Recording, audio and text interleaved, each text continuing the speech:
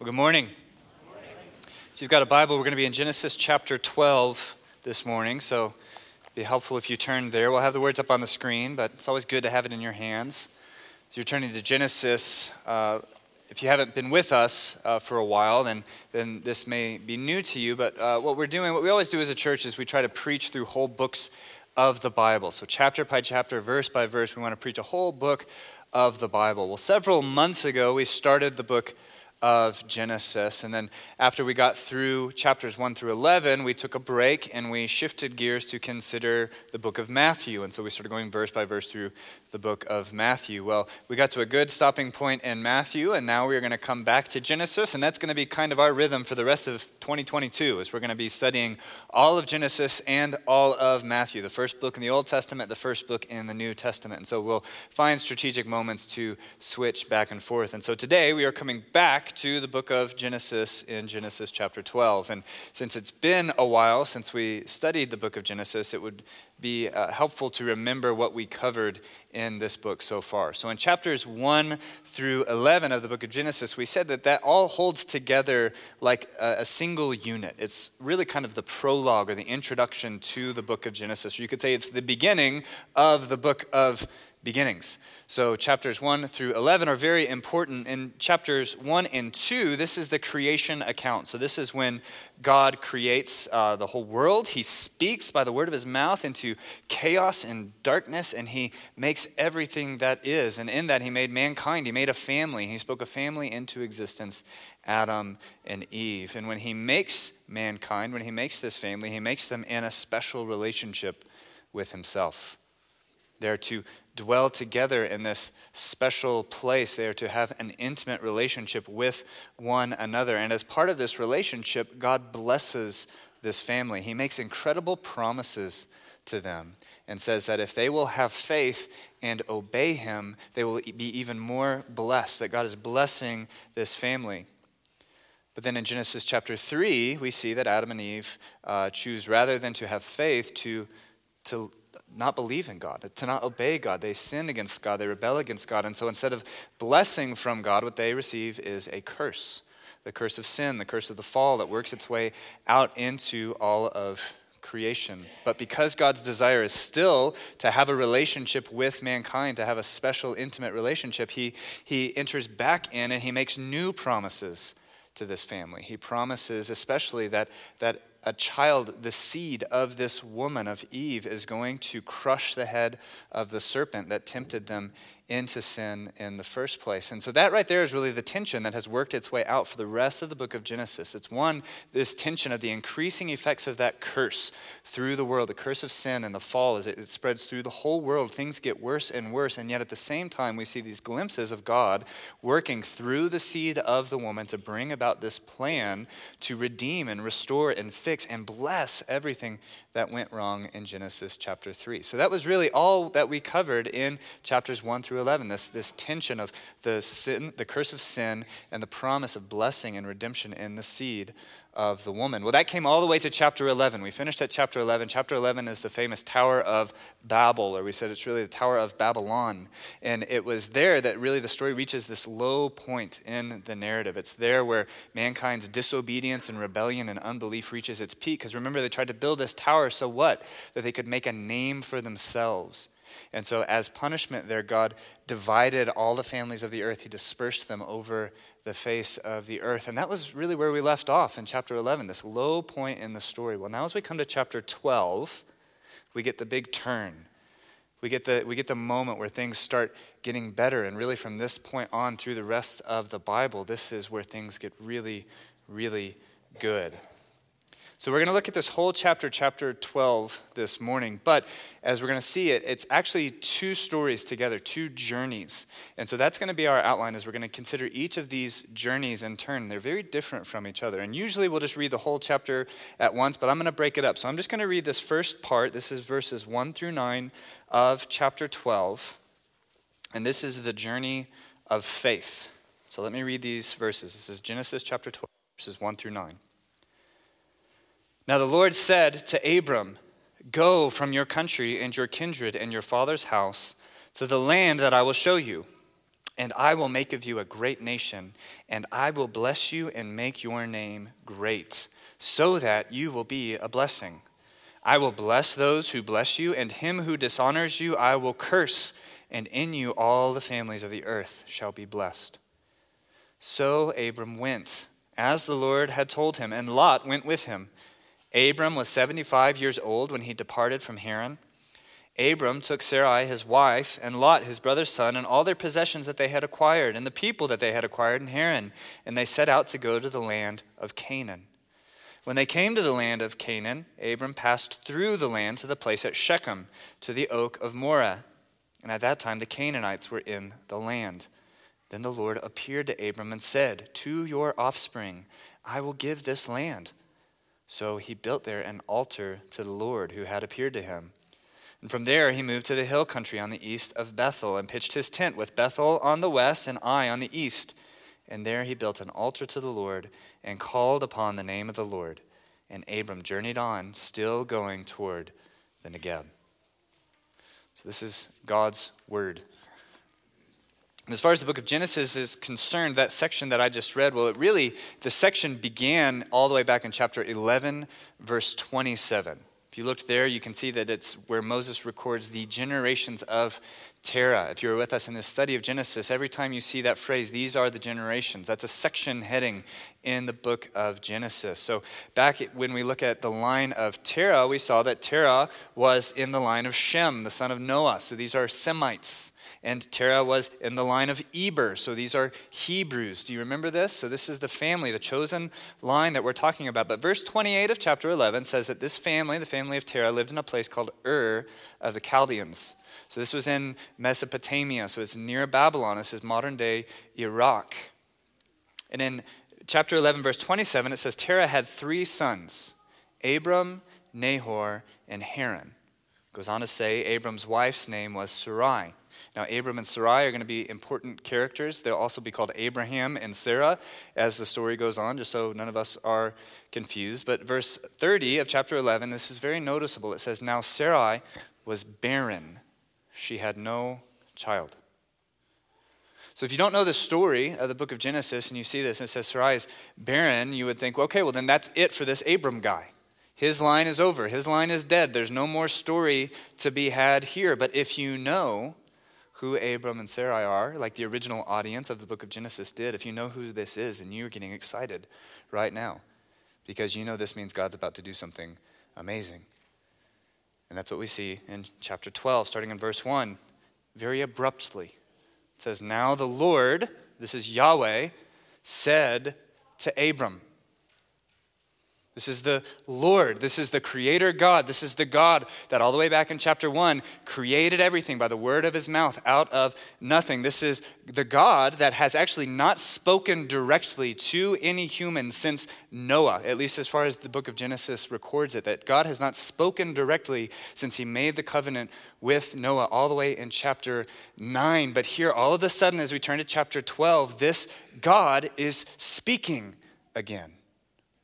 And we don't know if this is the first time that God has spoken to Abram. We don't know how God spoke to Abram. Maybe this was in a dream, or maybe this was a voice from heaven. We actually don't even know exactly when this is happening in the story of Abram. There's a lot of details that Moses is not giving us as chapter 12 starts, and I think that's intentional, because what do we have then here? We have Yahweh, seemingly out of nothing, speaking a word of blessing and creation.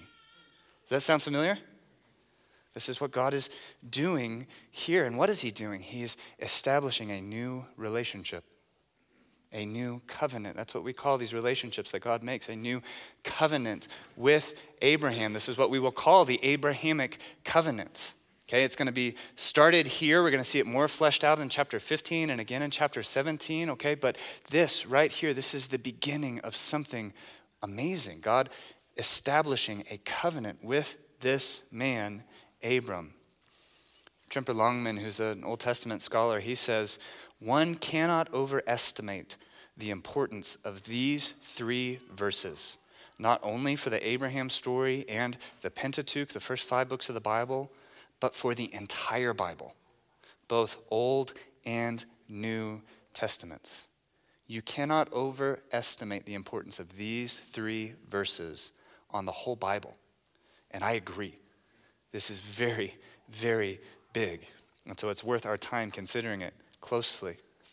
So verses 1 to 3, you can see, are actually comprised of 3 elements. And the first is a command that God speaks to Abram. In verse 1, he says, leave your country. Leave your country, leave your land, leave the place where you've been living. And he says, leave your kindred, leave your family, leave your tribe, leave your community, leave your identity, leave your kindred. And then lastly, he says, leave your father's house.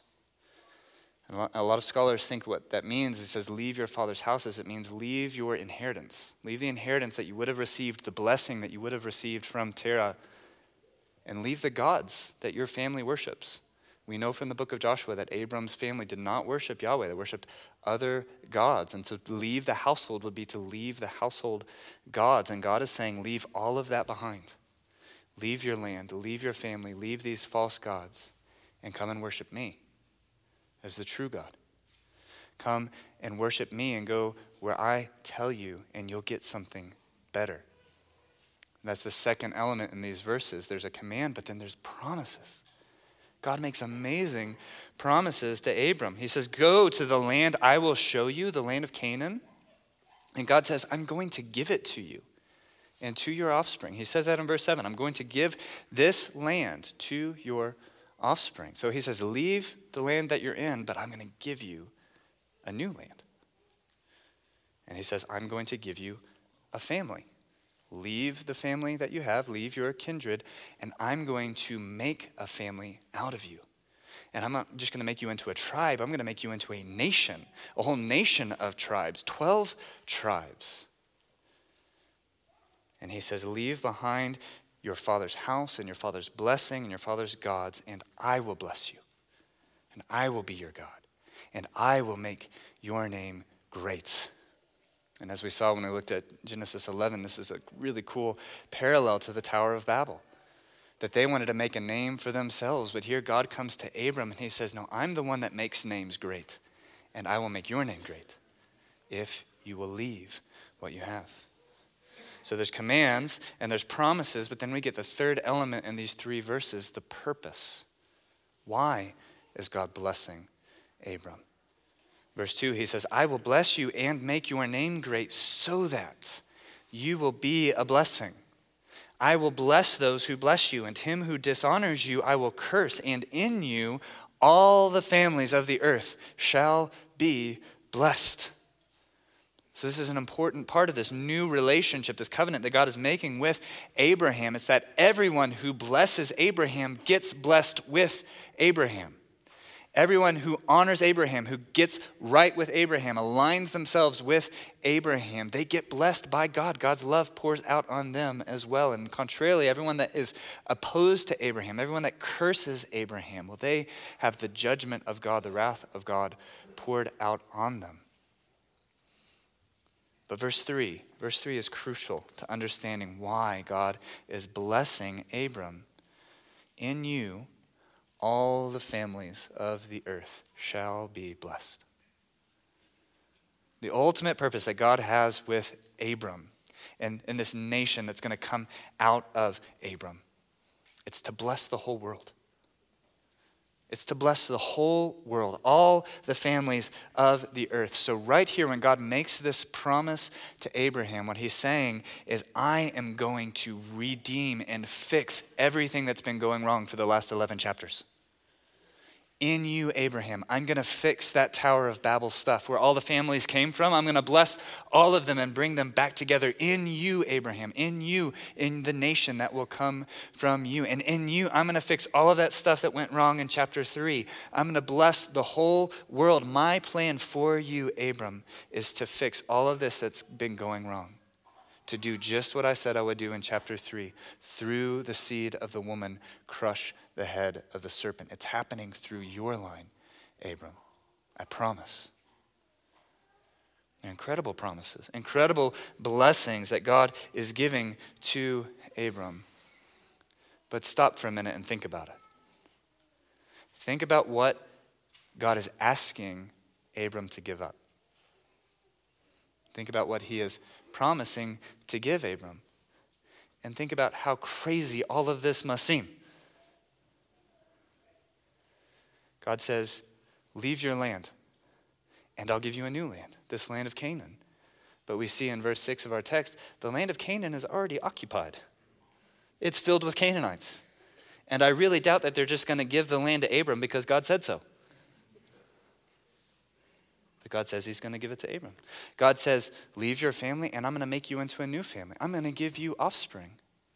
But what did we see in chapter 11? Sarai is barren. And the text tells us Abraham is 75, and we know from later texts that that means Sarah right now is 65. How are they going to have children? How are they going to have a family? It's not possible. God says, leave the blessing of your household, and I will bless you so much that you're going to bless the whole world. Well, that seems a little too good to be true. So do just like a quick risk-reward analysis on what God is speaking to Abram right now. Give up everything. Leave everything. All of this security, everything that you have right now, leave it all behind, and I'm going to do something impossible for you. You could see Abram saying, yeah, I'm going to just stay here and take my chances where I was. No, that's not what he does. What does Abram do? Verse 4. Abram went. He went as the Lord had told him. The rest of this section, all the way up through verse 9, this is just Abram going in that faith and that obedience. He goes to the promised land and he just pitches his tent up and down the promised land. And while he's there, God meets him and reaffirms his promises. He says, all of this I'm going to give to you. This is all going to be yours and your offspring. And while he's there, Abram builds these altars and he calls on the name of the Lord.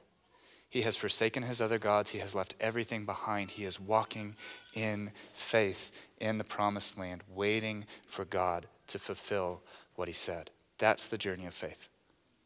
This is the journey of faith. To risk everything, to leave everything because you know you will gain so much more from God and that God is able to give you what he promises. So you trust God to fulfill what he said that he would do. This is faith. This is what Abram is doing. He's journeying in faith. Hebrews chapter 11:1 says, faith is the assurance of things hoped for, the conviction of things not seen. And Hebrews 11:8 says, by faith, Abraham obeyed when he was called to go out to a place that he was to receive as an inheritance. And he went out not knowing where he was going. By faith, he went to live in the land of promise as in a foreign land, living in tents with Isaac and Jacob, heirs with him of the same promise. For he was looking forward to the city that has foundations, whose designer and builder is God. It's a journey of faith that Abraham took. And note the emphasis in these verses is on Abram's faith, not his obedience. It's on his faith. Abram did obey, but the author of Hebrews says that it was his faith that came first. It says, by faith, Abram obeyed. So Abraham's blessing isn't the result of his obedience. Rather, his obedience is the result of his faith and God's ability to bless him. Let me say that again. Abram's blessing, Abram's being blessed, isn't the result of his obedience. But his obedience is the result of his faith in God's ability to bless him. And that's all of us. That's the faith that in Genesis chapter 15 says is credited to him as righteousness. That's his faith that justifies him, makes him right with God. But the amazing thing here, this is just what has blown my mind as I've been studying this text this week, is that Abraham had this faith. Because what did he have to go on? Why was he so certain? Why was he so convicted that God was able to fulfill his promise? He had a voice in the dark telling him to leave everything behind and go into occupied enemy territory with his infertile wife, and God was going to turn him into a great nation. And yet he believed. He believed. And I think in one way we just say that's just proof. If you ever needed proof that faith itself is a gift of God, But then I just thought, oh, we Christians have such a better word. If that's all Abram had to go on, a voice in the dark, Peter says that we have the prophetic word more fully confirmed, to which you will do well to pay attention as to a lamp shining in a dark place. We have a prophetic word. Hebrews 11:13 says, Abram died in faith, not having received the things promised, but having seen them and greeted them from afar. He was still waiting for those promises to be fulfilled. Well, the Apostle Paul tells us Christians that in Jesus Christ, all the promises of God find their yes. We have Jesus. Abram had a voice in the dark. We have Jesus Christ confirming for us that God will complete his promises. And starting here in Genesis chapter 12, like I said, this is the turn. This is just the trajectory of the whole rest of the Bible. You could say the whole rest of the Bible, one way, is God's slow, faithful commitment to fulfilling the promises that he made to Abraham in Genesis chapter 12. The rest of the Bible is just God fulfilling these promises, this blessing to Abraham right here. And he does. He does fulfill his promises. Abraham and Sarah have a kid when they're like 100. This is Isaac, the child of promise. Isaac has a son, Jacob, who God changes his name to Israel. He becomes the father of the 12 tribes of Israel. They become a whole nation as numerous as the stars in the sky. And it's out of the nation of Israel that we get Moses and the law. It's out of the nation of Israel that we get the prophets. It's out of the nation of Israel that we get the kings and the line of David. It's out of the nation of Israel that we get Jesus Christ, the Messiah, who is the true offspring of Abraham. Remember what Haley read for us this morning from Galatians chapter 3. Christ redeemed us from the curse of the law by becoming a curse for us. For it's written, cursed is everyone who is hanged on a tree, so that in Christ Jesus, listen to this, in Christ Jesus, the blessing of Abraham might come to the Gentiles, to all the families of the earth, so that we might receive the promised Spirit through faith. Faith. Same way that Abraham did. Galatians 3:29 says this, church, if you are Christ's, then you are Abraham's offspring, heirs according to promise. Jesus died on the cross as a punishment for our sins. He suffered the curse of the law in our place. And he rose again from the dead so that we could be justified, that we could be made right with God. And what Paul is saying is that if you are Christ's, if you are a Christian, if you have truly repented of your sins and believed in Jesus as your Savior, then you receive God's blessings just like he promised to Abraham. Everything that he promised to Abraham, Christian, it's yours, because you are an heir according to the same promise. Jesus died so that the blessing of Abraham could come to you. The blessing of Abraham. And if you haven't believed in Jesus, God is calling you the same way he called Abram. This right now, me preaching, opening up his word to you, this is God calling you. This is that voice calling out to you, saying, leave behind all that other stuff. Leave behind what you're holding on to right now. Leave your life behind. Lose your life. And follow Jesus. And you'll gain everything. You'll have everything. And that's true. To follow Jesus may mean that you leave behind your family. It may mean that you leave behind your success or your career. It may mean that you leave behind your very home and you have to move. But God promises you in Christ that you will receive so much more. This is what we receive, church, the blessing of Abraham. That we would have a new relationship with God. In Christ, we have been brought into a new covenant, the new covenant that's better than the covenant with Abraham. A new covenant in Christ's blood so we can have a right relationship with God. If you believe in Jesus, you have a right relationship with God. Your sins are forgiven and you are justified. And even more than that, if following Jesus means you leave behind your family, well, you get a new relationship with everybody else in the church. That we're your family now. Okay? You might leave behind your old tribe, but you come into this great kingdom. And you get to spend time with all of us. We all get to love each other. We get to be a family together. And if you leave behind riches and success and career, if you even leave behind your land, well, we know that in the age to come, we are going to inherit the whole world.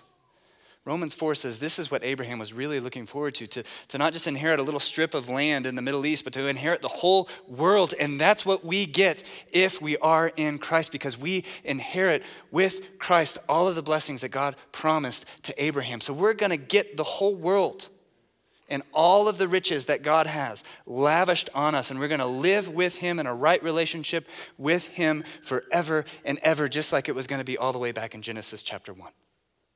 That's what we get if you have believed in Jesus. The promises are yours. It's an amazing promise. And we don't see it yet. We don't have it yet. We greet it from afar, but it's true. It's true. And we have to just get this into our minds. We have to think on this. We have to dwell on this. We have to hope in this. And we have to teach this. We have a responsibility, parents, to teach this to our children. We have a responsibility to disciple our children in these truths, to tell them about the promises that God is holding out to them in Christ Jesus, so that they would know and they would hope in it and they would journey by faith. That's our responsibility, parents. And so we try to do this. We try to really, one of the things we try to do is seize these little moments in life where we can connect something that our kids are interested in with this hope of the gospel, to just try and make it real for them. And it's really just as we're going, where something happens, we want to use that to point them to the gospel and point them to the hope of heaven. And I never really know with my kids what's working or not. But you just do it, right? You just put it out there and you trust that God will give growth and help things take root in there. And so the other day, I just asked my daughter, who's 5, I said, hey, what's going to happen when Jesus comes back? What do you think is going to happen when Jesus comes back? And she didn't even think about it. Just very matter-of-factly, she said, oh, well, I'm going to be a princess at the heaven party. And I thought, that's the best end times theology I have ever heard. And that's all of us. We're going to reign with Christ. If our Father's the King, what's that make us? And we're going to reign with him. We're going to inherit all of his blessings, all of his riches. And we're going to be in this awesome feast with God forever and ever and ever. That's an amazing promise. And it's true, because in Christ Jesus, all of God's promises find their yes and amen. That's yours, Christian. That's the faith that Abraham journeyed in. And that's the faith that we journey in. And this would be a great place to stop the sermon right now. It'd be great for me to say, go out, journey in faith. Remember God's promises. We could, but we have to do this whole chapter. And actually, I'm really glad that we do. I'm really glad that we do. I'm glad that we're looking at this together because we need to. So open up chapter 12 again. And let me read the rest of this chapter. Beginning in verse 10. It says, now there was a famine in the land. So Abram went down to Egypt to sojourn there, for the famine was severe in the land. And when he was about to enter Egypt, he said to Sarai, his wife, I know that you are a woman beautiful in appearance. And when the Egyptians see you, they will say, this is his wife, and they will kill me, but they will let you live. Say, you are my sister, that it may go well with me because of you, and that my life may be spared for your sake. When Abram entered Egypt, the Egyptians saw that the woman was very beautiful, and when the princes of Pharaoh saw her, they praised her to Pharaoh, and the woman was taken into Pharaoh's house. And for her sake he dealt well with Abram, and he had sheep, oxen, male donkeys, male servants, female donkeys, and camels. But the Lord afflicted Pharaoh and his house with great plagues because of Sarai, Abram's wife. So Pharaoh called Abram and said, what is this that you've done to me? Why did you not tell me that she was your wife? Why did you say she's my sister, so that I took her for my wife? Now then, here is your wife. Take her and go. And Pharaoh gave men orders concerning him, and they sent him away with his wife and all that he had. So you say, what happened, Abram? You were doing so good, this journey of faith, pitching your tents and worshiping God. And the more I thought about it, the more I'm so glad that these stories come right up next to each other, because that's real life. That's real life. Faith's not always easy. Faith's not perfect. And I love that about the Bible. This is one of the reasons that I'm so convinced that this is the Word of God, because the people that wrote this didn't feel any need to whitewash over our heroes of the faith. Abram doubted. Abram feared. So this is our second point. This is the journey of fear. We had the journey of faith, now we have the journey of fear. And again, it's very surprising to see that this would come so quickly on the tails of this journey into Canaan. But let's give this a little bit of context. Let's try to understand what might be going on here. First, we don't know how long Abram was journeying through Canaan in verses 1 through 9. We don't know how long he was there. We do know that from the time God first appeared to him until Isaac was actually born was 25 years. That's a long time. So he might have been sojourning in the land of Canaan, dwelling in tents for some time before this famine arises. And I know for me, if I'm being honest, if there's something that I really, really want from God and I'm asking for God to provide it and months go by, honestly, if days go by, that's excruciating. And I start wavering very quickly. So we don't know how long Abram was waiting for God to fulfill his promises, but he was waiting. We think of Proverbs 13:12, hope deferred makes the heart sick. Abram went very excited, very hopeful, waiting for these things to happen. And some time goes by. Maybe he starts thinking, okay, God, I trusted you. I left everything behind.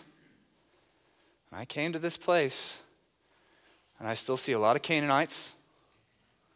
I'm still living in a tent. My wife is still barren. God, this does not quite feel like blessing. This does not feel like my best life now. And so maybe a little seed of doubt creeps into Abram's mind. Maybe God can't fulfill those promises. Maybe it was too good to be true. Or maybe God doesn't want to. Maybe I can't trust this God. It's the same thing that Adam and Eve believed in the garden. And then it says a famine came. Verse 10. In fact, it says it was a severe famine. It was a severe famine. And I don't know if we can appreciate how scary that would be. By God's grace, we live in a place where food is abundant. I don't know, maybe somebody in here, you know that feeling of food insecurity, of not knowing where your next meal is going to come from. If that's you, by the way, please talk to us, because we have food. We will give you food. But I don't know that we can appreciate at this time what a famine would have felt like. Not knowing if you'll be able to feed your family, not knowing if you'll be able to feed your servants, not knowing if you'll be able to feed your animals, not knowing if you'll be able to feed yourself. A severe famine. And so Abram's left with a choice here. He's already had that seed of doubt in his mind, and then something really bad happens. He starts suffering. He starts struggling, and so he starts wondering, is this famine more dangerous to me than God is good and faithful to fulfill his promises? What should I fear more right now? Should I fear this famine, or should I fear the Lord? And he fears the famine. And so he goes down to Egypt. And now you might be wondering, where are you getting any of this in the text? And that would be good to ask me that. But here's why I think this. Here's where this is coming from. First of all, there's no mention of God telling Abram to go to Egypt. It seems like in the text that it was Abram's decision to go down to Egypt on his own. He wasn't seeking God's counsel. He wasn't seeking God's advice. And really, throughout the rest of the Bible, especially in the Pentateuch, going back to Egypt is pretty much always a bad idea. Right? Think about who is reading this originally. The Israelites who were just rescued out of Egypt. So anytime somebody's going back to Egypt, that's a red flag. Right? But I think what is really telling, what really makes me think that Abram is walking in fear and not faith is the altars. In verses 1 through 9, as Abram was sojourning through the land of Canaan, he was building altars. He was worshiping Yahweh. He was calling on the name of Yahweh.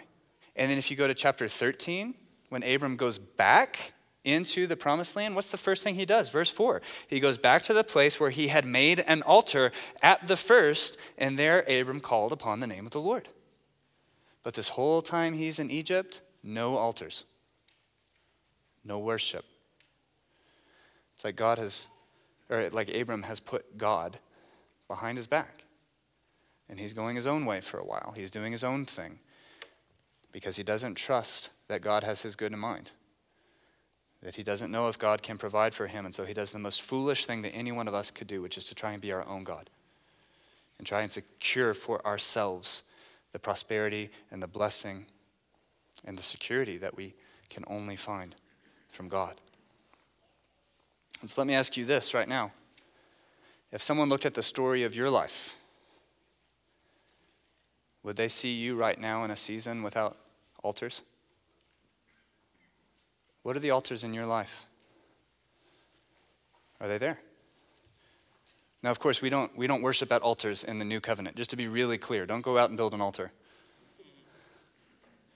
But I think there's a parallel here. What Abram's doing in this season of his life is like a Christian who's just not been going to church for a while. She's not reading her Bible. He's not making any meaningful effort to be in relationship with other saints, to be in relationship with the pastors of his church, in relationship with more mature saints that can provide wisdom and guidance. This is a Christian who, is just really focused on work right now. Or school's crazy. Or they just have a lot of hobbies and entertainment that's taking up all of their time. And there's really just not any time left in their life for God or Godward things. This is a person that can go whole days at a time without even thinking about God. And then they feel that twinge of conviction like, oh yeah, God. No altars in your life. Let that be a warning to you. Because it's dangerous. It was for Abram. In Abram's case, this season of his life almost ruined everything. And that's the biggest reason that I know that this trip down to Egypt was not God's idea. Because in going down to Egypt, Abram jeopardized everything that God had promised to him. God had promised to Abram land, and Abram leaves it to go to Egypt. God had promised Abram blessing for worshiping him. And Abram doesn't even call on the name of the Lord anymore. And God had promised Abram offspring. And Abram sells out the woman through whom that offspring was going to come. Abram almost ruined everything. It was like he was trying to undo God's promises and going down to Egypt. And I think the worst part about this story is how he treats Sarai. And it's a little confusing for us exactly what Abram's concern is when he approaches Egypt. It says that Sarai is 65, and yet she's so beautiful that Abram's worried that people are going to kill him for her. And this has led some scholars to speculate that maybe that means Sarai was, we'll say especially well preserved at 65. Could be. As I've thought about it, I think the confusion is more likely on our part that we only associate beauty with youthfulness and sexual desirability. And other cultures have a better definition of beauty. I could preach a whole sermon about this, but I won't. I will say, husbands, if you've got a beautiful 65-year-old wife, you better cherish her. Because Abram didn't. It says Abram recognized her beauty. He says he knows she's beautiful, but he didn't value her. He didn't cherish her, at least not more than himself. He's thinking about himself. For my sake, do this. He tells her to lie. He concocts this scheme. If anyone asks, tell them that you're my sister, which is not technically a lie because she was his half-sister, which is weird to us, but okay in the Bible. But he tells her to lie. He knows what he's doing. He's trying to protect himself by putting his wife at risk. And things play out just like he thought it would. Pharaoh's men see Sarai. They praise her to Pharaoh. Pharaoh takes her, and she's basically brought into his harem. And what's worse, Abraham gets rewarded for it. Verse 16, for Sarai's sake, Pharaoh dealt well with Abram, and he had sheep and oxen, male donkeys, male servants, female donkeys, and camels. It's like he won the lottery. He sold his wife. And it's really hard for us in our modern context to even imagine a culture that would think of and treat women this way. I know that it's hard for us. And on one level, we need to be careful to not read our modern values onto people and cultures of the past. Okay, that's not going to go well. Our modern virtues are built on their mistakes. Okay, so we can't look back on them and judge them over much. But on another level, I think it is right for us to read this story and say, this isn't right, because it isn't right. And God never says that it's right. And this is the important thing as you read this story, as we read this journey of fear. Abram is not presented to us as the hero of this story. This is what happens when you fear other things more than you fear the Lord. Abram is not the hero of this story, and that's really good news. Abram's not our hero. Abram's not Sarai's hero. Sarai's not hoping in her husband to save her. And it's not her husband who comes to the rescue. Who is it? It's God. Verse 17, okay? 10 through 16, there's not a single mention of God. Not a single mention of Yahweh. All the way 10 through 16. This is just men acting according to their own devices. But then you get to verse 17, and what's it start with? But the Lord afflicted Pharaoh and his house with great plagues. Why? Because of Sarai, Abram's wife. Abram forsook God, and he forsook his wife. But God did not forsake her. God didn't forget her. God didn't forget his plans for her. God didn't stop loving her and caring for her. So you wives in this room, and I know some of you live with husbands who do not cherish you. You live with husbands who have forsaken you. God will never forsake you. God will never forget you. God will never stop loving you.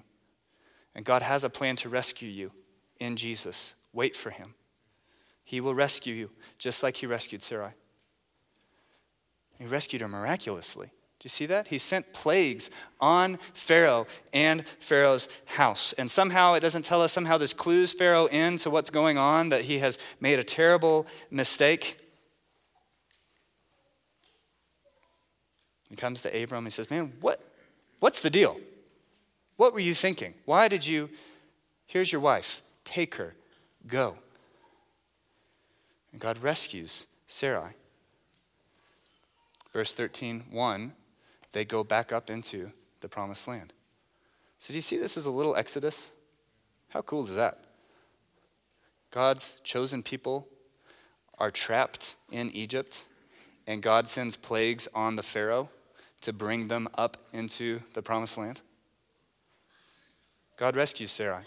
He remembers her, and he saves her. But he also saves Abram. He also saves Abram. For all of his sin, for all of his fearfulness, for all of the ways that he was a terrible, lousy husband, God rescued him. And not only did God rescue him, but he brought him up out of Egypt with more material wealth than he had when he went down there. Why? Why would God do that to Abram? Because he said he would. In Genesis chapter 12, verses 1 through 3.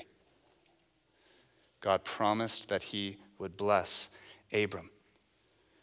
And nothing that Abram can do, despite his best efforts to ruin God's promises, nothing Abram can do will take that away. And that's true for us. If God has chosen you, And if he has promised to bless you in Jesus Christ and you have responded in faith to that call, then nothing that you can do can take it away. Because it'd be easy for us to look at Abram and judge him for how awfully he acted in this story. But have you never hurt someone when you've been afraid? Have you never doubted God's provision for you and instead acted out in sin and in self-interest? Have you never done this yourself? And don't think Sarai is left off the hook. When we get to chapter 16, she screws up really bad too. But not only did Jesus die for your sins and my sins, but he died for Abram's sins and Sarah's sins, so that God's promises to Abraham would be fulfilled, that he would bless all the nations of the earth. And this is the point of this story. Abram's not presented to us as the hero. God is. And the truth that we hold on to is that if God has promised it, nothing can take it away. Not your sin, not your fear, not even all of those years that you spent without building altars in your life. All you have to do is repent. All you have to do is come back. God's promises are sure because of Jesus. In him we find our yes and amen. Let's pray.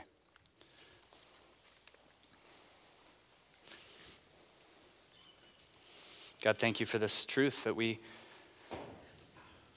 know, despite all of our sin, that your promises are sure because of Jesus and what he's done for us.